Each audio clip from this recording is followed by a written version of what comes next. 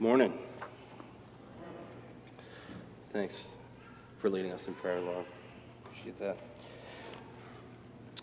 All right, today we are returning to our sermon series on the Sermon on the Mount that we've been in for quite some time. And just for context, we've been talking about how this is a sermon that Jesus is preaching to his disciples, to people who call themselves his followers.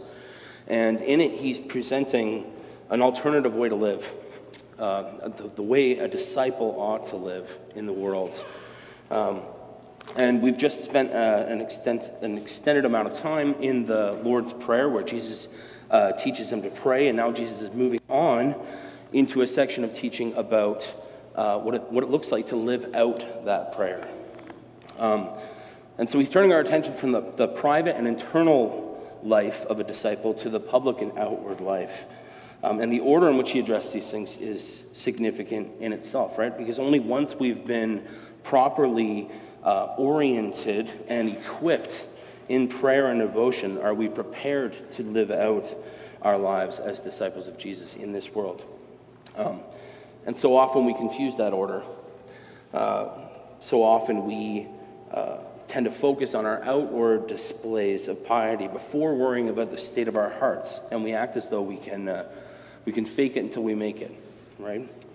But that's not how it works. Our words and our actions follow our heart's leads, not the other way around. And Jesus is teaching us here that how we relate to the material world reveals what we treasure. That is what we ultimately love. And this is why Jesus says in verse 21, he says, "For where your treasure is, there will your heart be also."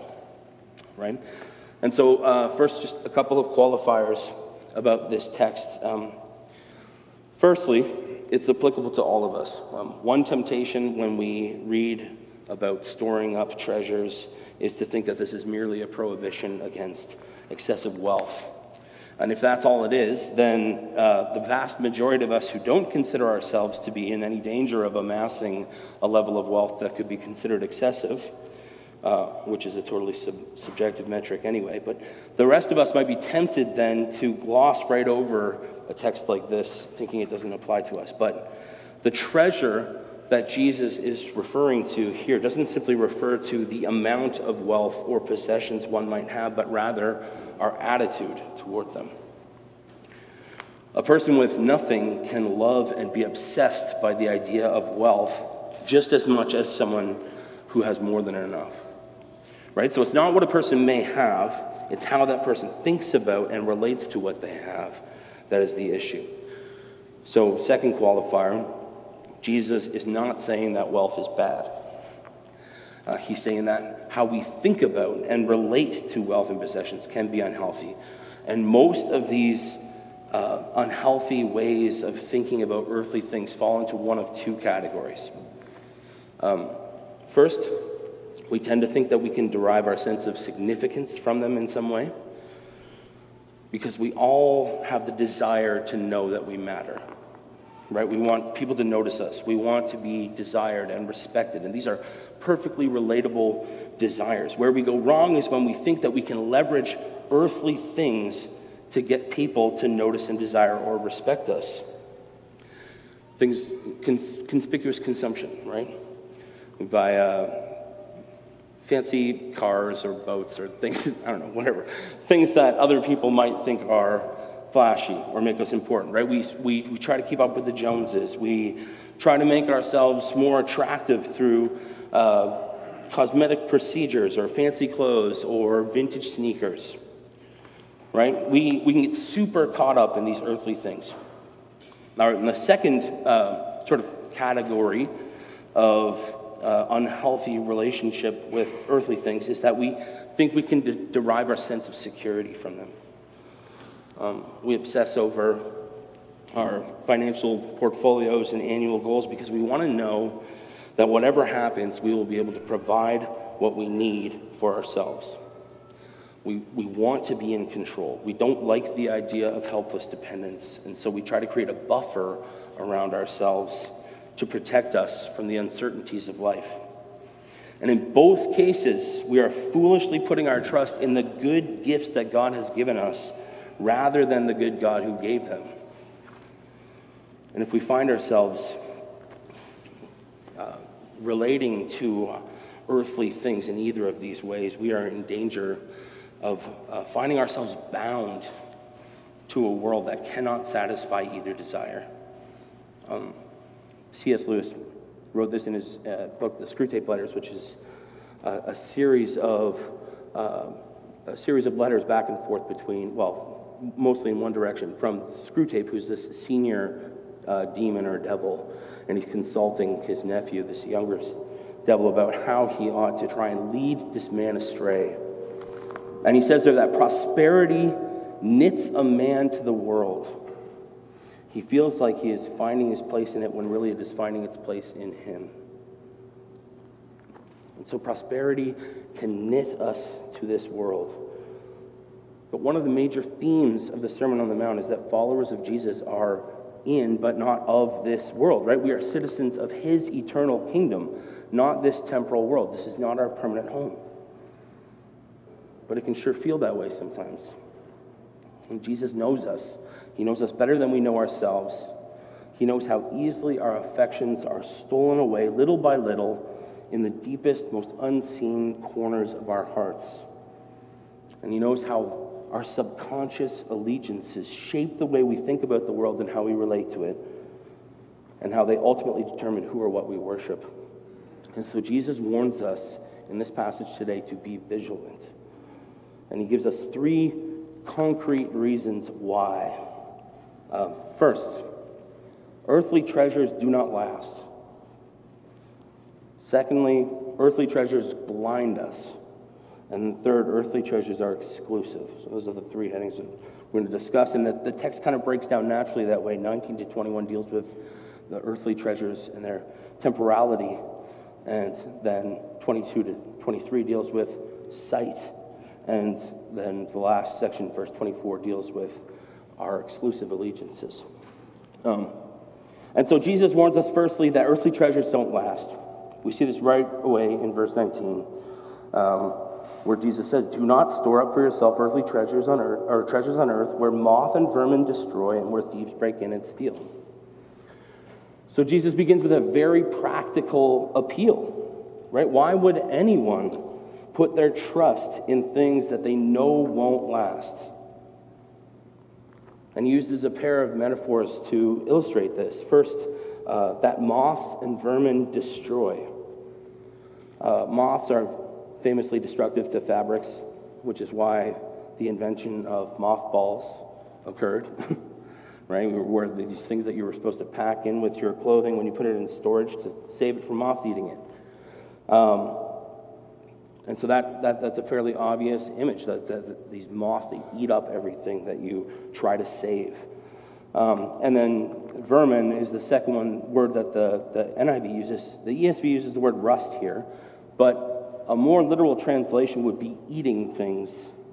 And so in this sense, they both work fine, because the image could either be of rats or mice getting into the grain stores, if we're in the ancient world, or maybe in the pantry in our sort of modern context, but the images of them eating up everything that we've stored away for the future, right? And likewise, the image could be of rust as well, right? Chewing away at an otherwise durable item that we thought would last until it crumbles away into dust, right?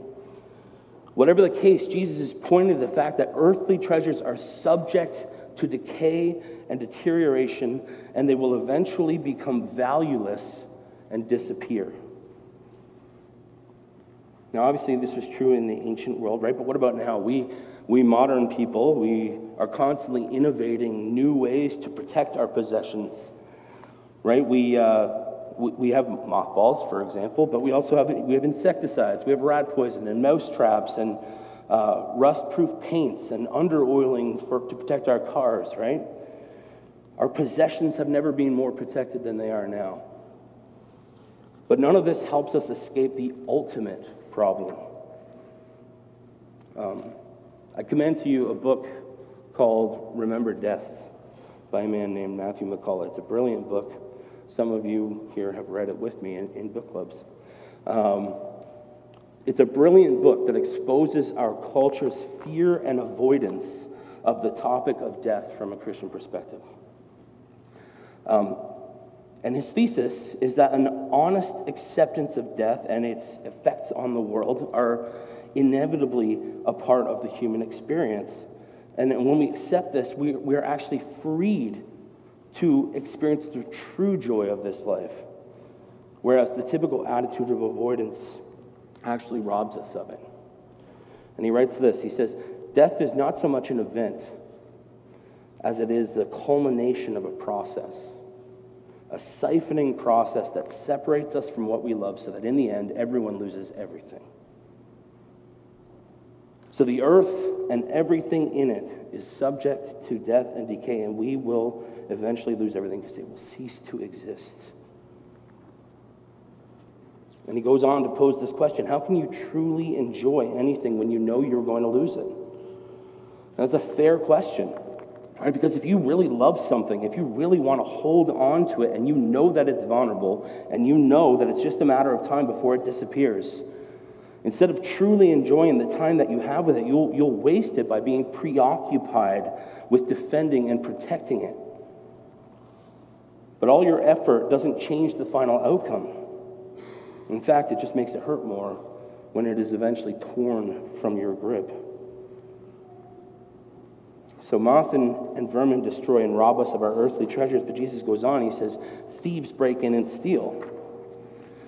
And of course, you could take that as simply literal, and certainly one way to lose the things that we treasure in this life is through theft. But not everyone gets robbed in this life, especially not in the modern world where we have home security and alarms and cameras and 911. Right? But Jesus is giving a timeless principle that no one escapes. You can put it this way. One way we lose the earthly things that we love is by them leaving us, which is what we just discussed. Another way we lose them is by us leaving them. Have you ever heard the expression, time is a thief?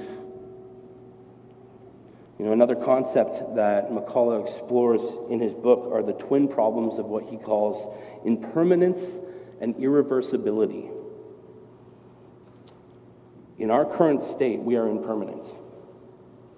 This means that we are going to die, and that when we do, we will leave this earthly realm and everything in it behind.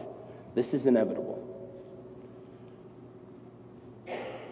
This means that even if it's true that diamonds are forever, we still can't take them with us, and we're still going to lose them in the end. Right? So that's the problem of impermanence. Now I have the problem of irreversibility. And here's a couple more phrases you may have heard, right? Time marches on, and time waits for no one. Right? These are inescapable truths. This is why we fantasize about time travel and entertainment. Right? Don't we all have something in our memory that we're nostalgic for, that we would love to travel back to and experience one more time? Or on the other hand, don't we all have something that we regret that we wish we could go back and change? But we know we can't. There are no brakes on this train, and the track only goes in one direction. So, not only does everything, including us, decay and die eventually, but we also can't go back or freeze time even for a millisecond. So, that's the problem of irreversibility. And when you combine these two problems, they leave us absolutely no hope that we will be able to hold on to anything that we love in this world in the end. Okay, so that's the first reason Jesus gives us for not storing up earthly treasures here. And it's a practical one. It's because we're going to lose it all in the end anyway. And the second reason he gives is that earthly treasures blind us. In verses 22 and 23, he says this: "The eye is the lamp of the body. If your eyes are healthy, your whole body will be full of light. But if your eyes are unhealthy, your whole body will be full of darkness. If then the light within you is darkness, how great is that darkness?" Now, this metaphor can be a little bit confusing because we don't speak about these things this way anymore. But the Bible very commonly uses metaphors of eyes and sight for spiritual understanding. For truly grasping reality, all of reality, as it truly is, both the physical realm and the spiritual. When Jesus' disciples asked him in Matthew 13 why he spoke in parables, he quotes Isaiah saying, otherwise they might see with their eyes, hear with. So that is the metaphor being used, that they would understand with their hearts. And so the concept of sight is used for having a right understanding of spiritual things, being given the ability to comprehend spiritual realities. Paul writes this in 2 Corinthians 4. He says, so we fix our eyes not on what is seen, but on what is unseen, since what is seen is temporary, but what is unseen is eternal. Right? So if your eye is healthy, you see the unseen things. You see what is eternal. You see all of reality, all the dimensions of it.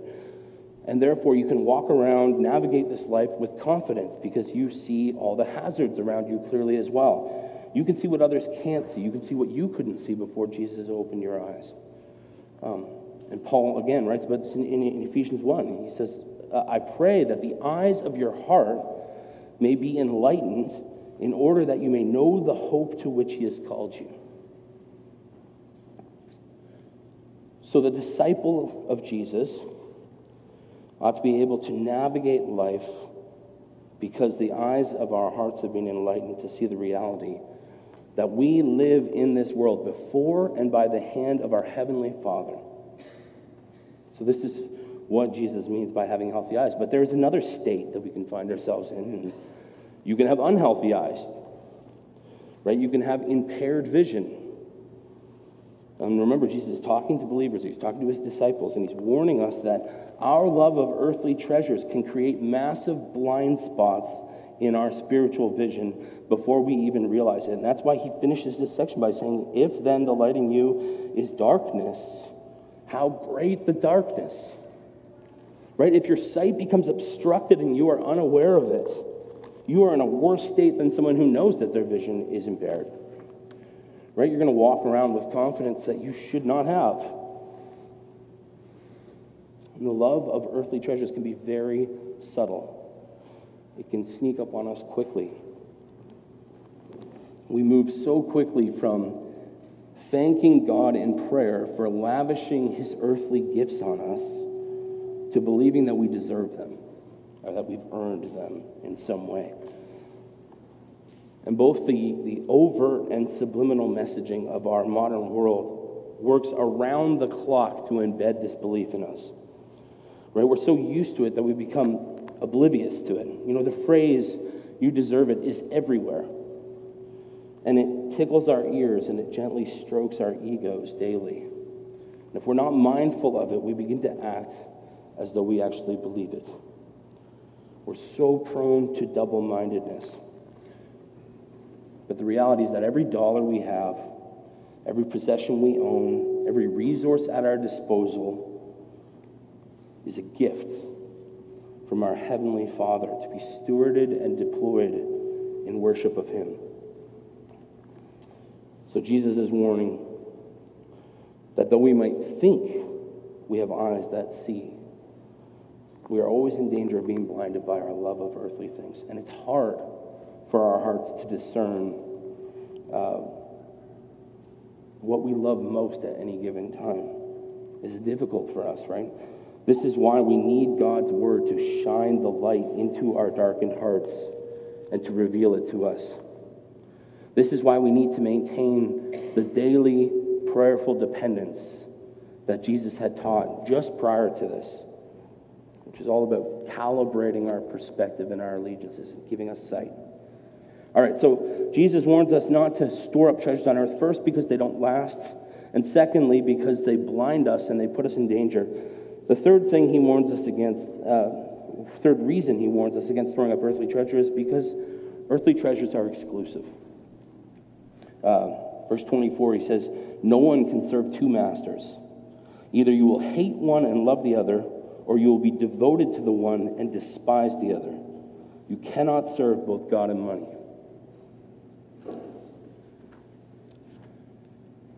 We were created to worship and enjoy our Heavenly Father. In other words, we were created to serve him.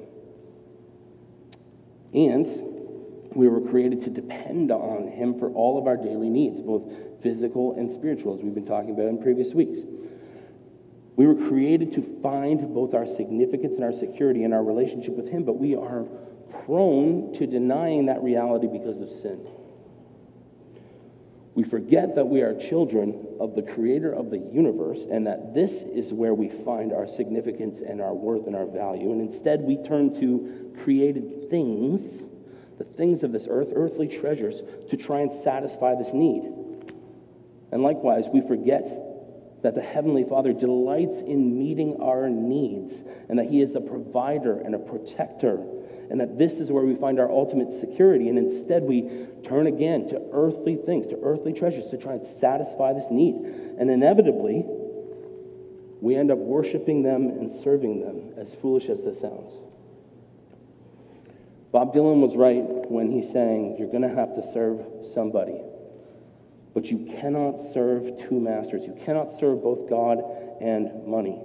And again, the NIV uses the word money here because it's a concept that we associate with wealth, right? When we talk about a net worth, what do we mean? We're talking about a dollar figure that sums up the whole of somebody's wealth and possessions, right? Which is what the word mammon means, which was the older translation. So how we relate to earthly possessions reveals who or what we ultimately love. And again, it's not about having things or wanting things, but it's about our ultimate allegiances. So, kids, do you remember the story of the rich young ruler? Jesus illustrates this point very well there, right? This is a man who came to Jesus saying, "Good teacher, what must I do to be saved?" And he was a very moral man. He was a very upright man. He was a man who we would have thought of as a good person. But after a bit of conversation, Jesus told him to go and sell all of his earthly possessions and give them to the poor. And when he heard this, the man's shoulders slumped. Matthew says he went away sad because he had great wealth. He had asked what he must do to be saved. Jesus gave him an answer, but he went away sad. Why? He did not realize that he was a slave. He couldn't free himself from the master that his wealth had become. He loved his earthly treasures too much to leave them and follow Jesus. He thought he owned his things, but what he revealed by his actions is that his things had come to own him. So he wanted to be able to serve both God and his stuff, but Jesus says we can't do that. We have to choose. It's incredibly hard for our wayward hearts to stay committed to our Heavenly Father when there's all these shiny things around us vying for our attention.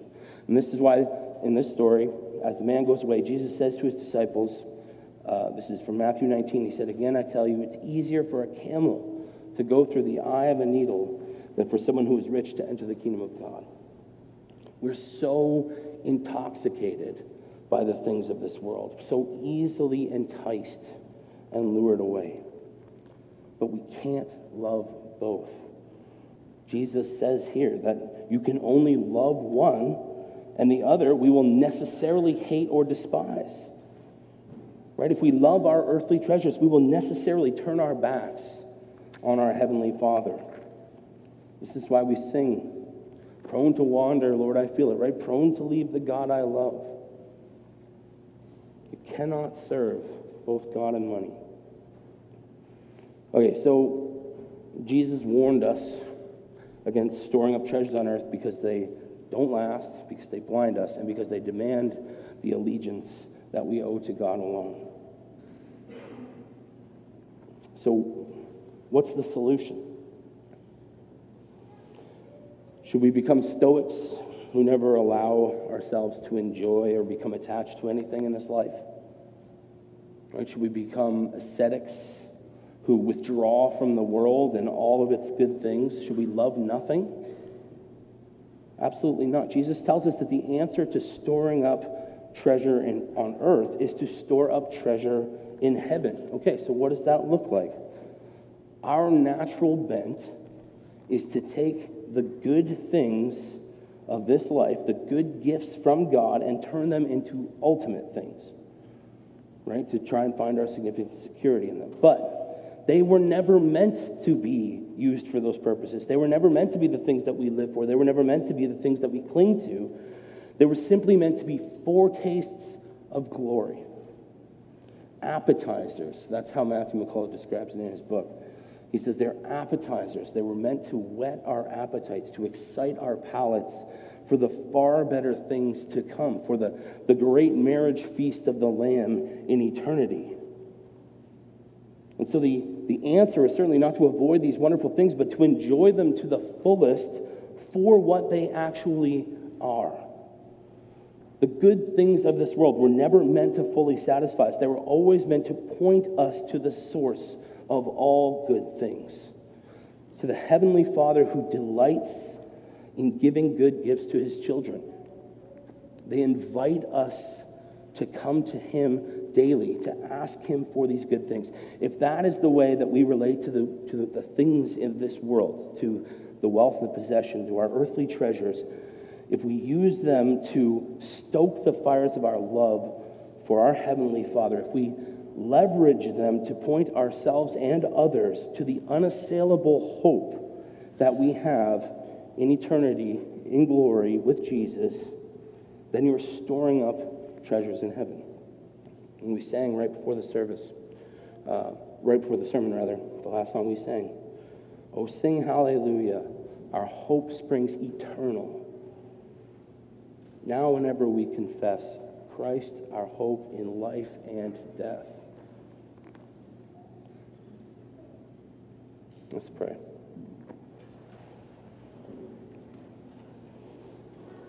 Heavenly Father, Lord, we thank and praise you for the good things of this world. And we ask that you would protect us from loving them too much. Lord, help us to daily come to you for all our needs, to find our worth and our security in our relationship with you, our Creator and the King of the universe. Lord, and help us to fully enjoy the good gifts that you give us as what they were meant to be, as little glimpses of the glory that you have in store for us with you in eternity, all because of our Savior Jesus. In his name we pray. Amen.